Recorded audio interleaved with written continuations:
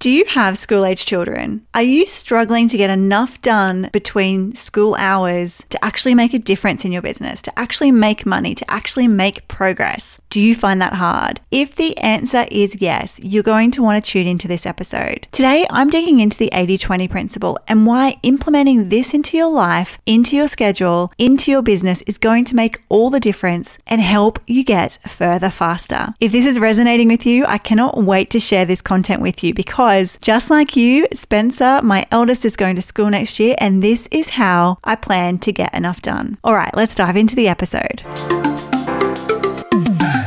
Pull up a seat at our table and join in on today's conversation. You are listening to This Mama Means Business. I'm your host, Kylie Kelly, and I started this podcast when I was feeling isolated and alone, pregnant during a pandemic, and no matter where I looked, I couldn't find a community that understood how hard it is to be a kick-ass mama and a kick-ass entrepreneur at the same time. And so this podcast was born. I now have 2 young boys, Spencer and Samuel, and continue to run my business and a few side hustles on the daily. I am on a mission to empower you to do life on your own terms, whichever stage of motherhood or business you might currently be in. You can build the business of your dreams whilst raising your children. You don't have to choose one over the other. I believe you are made for this, and with me by your side, with our community cheering you on, you've totally got this. Hit subscribe and expect 2 episodes every single week. A mini episode with me on a Tuesday and a guest interview on Friday. And please don't be surprised when you hear me drop a few F-bombs. Let this be your friendly reminder to listen with your earbuds in. I can't wait to help you be the boss mama you envisage. Now let's get on to the show.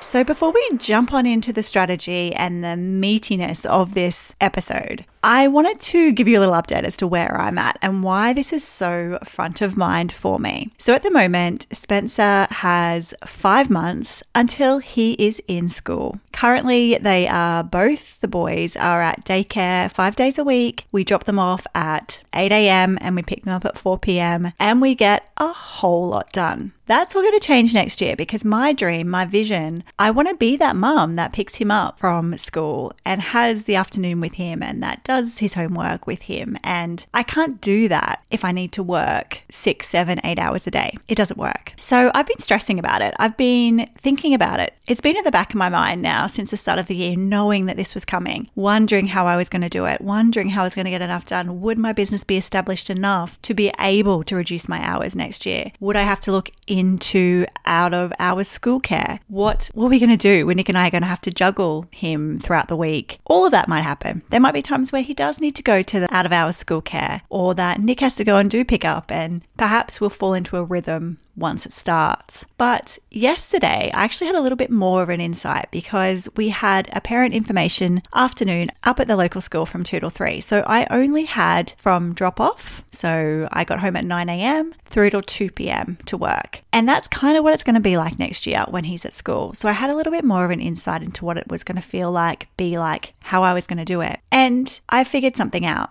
I can get a lot done. If I am focused, if I know what I'm working on, I can actually get a shit ton of work done during those hours. Not saying it will always be like that, but it gave me hope. Now today I wanted to talk to you a little bit about the Pareto principle because that's what I used yesterday and it worked, right? I am not saying that I am extremely experienced with this because, hey, I can't really say that after only 1 day of implementing it. But I wanted to share it because I feel like if you are like me, if you are just working in school hours, or if you have kids that are about to go to school, if you find yourself constantly saying, I just don't have enough time, I feel like this could change the game for you as well. So what is it? The Pareto principle is the 80-20 principle. It's that proven strategy that 80% of your results come from 20% of your effort. I'll say that again. 80% of your results come from 20% of your effort. People also say that 80% of your revenue comes from 20% of your customers. It's this proven strategy, this proven equation that is so powerful if we can use it to figure out what to work on next, right? To figure out what the needle movers are in our business. What is the thing that makes us the money? What is that 20% of effort that is giving us the 80% of results? If we can work that out and just focus on that, holy shit, can that be powerful? So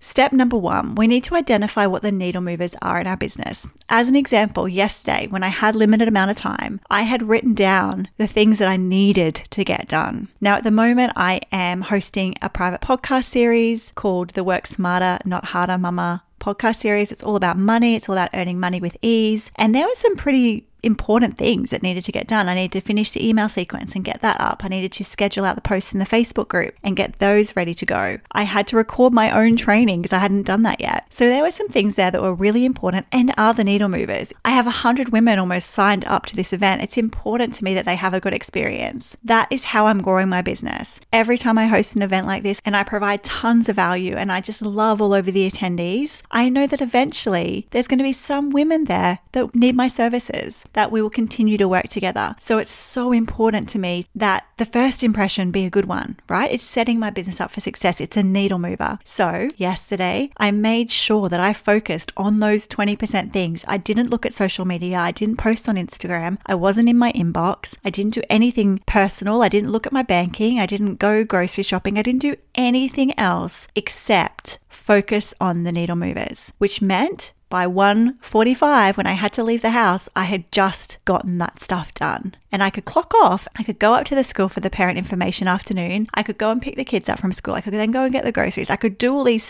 things knowing that I had worked on the right things that day, that I had worked on the 20% effort that I know is going to give me the 80% of results. So I want you to ask yourself, what are the needle movers in your business? What do you need to work on to produce the results, right? I think so often we get so busy doing all the things, right? And I know as high-performing, high-achieving women, it's easy to be busy. It's easy for everything to feel important. It's easy to get lost in the busyness of running a business. But if we slow down, if we stop, and if we think, wait, what is actually moving the needle here? What is actually making me money? What is actually getting me closer to my goal? And we let everything else drop to the sidelines. I can guarantee you are going to get closer to where you want to go. You are going to get more done. You're going to stop feeling like you're running out of time if you can focus on the things that move the needle in your business instead.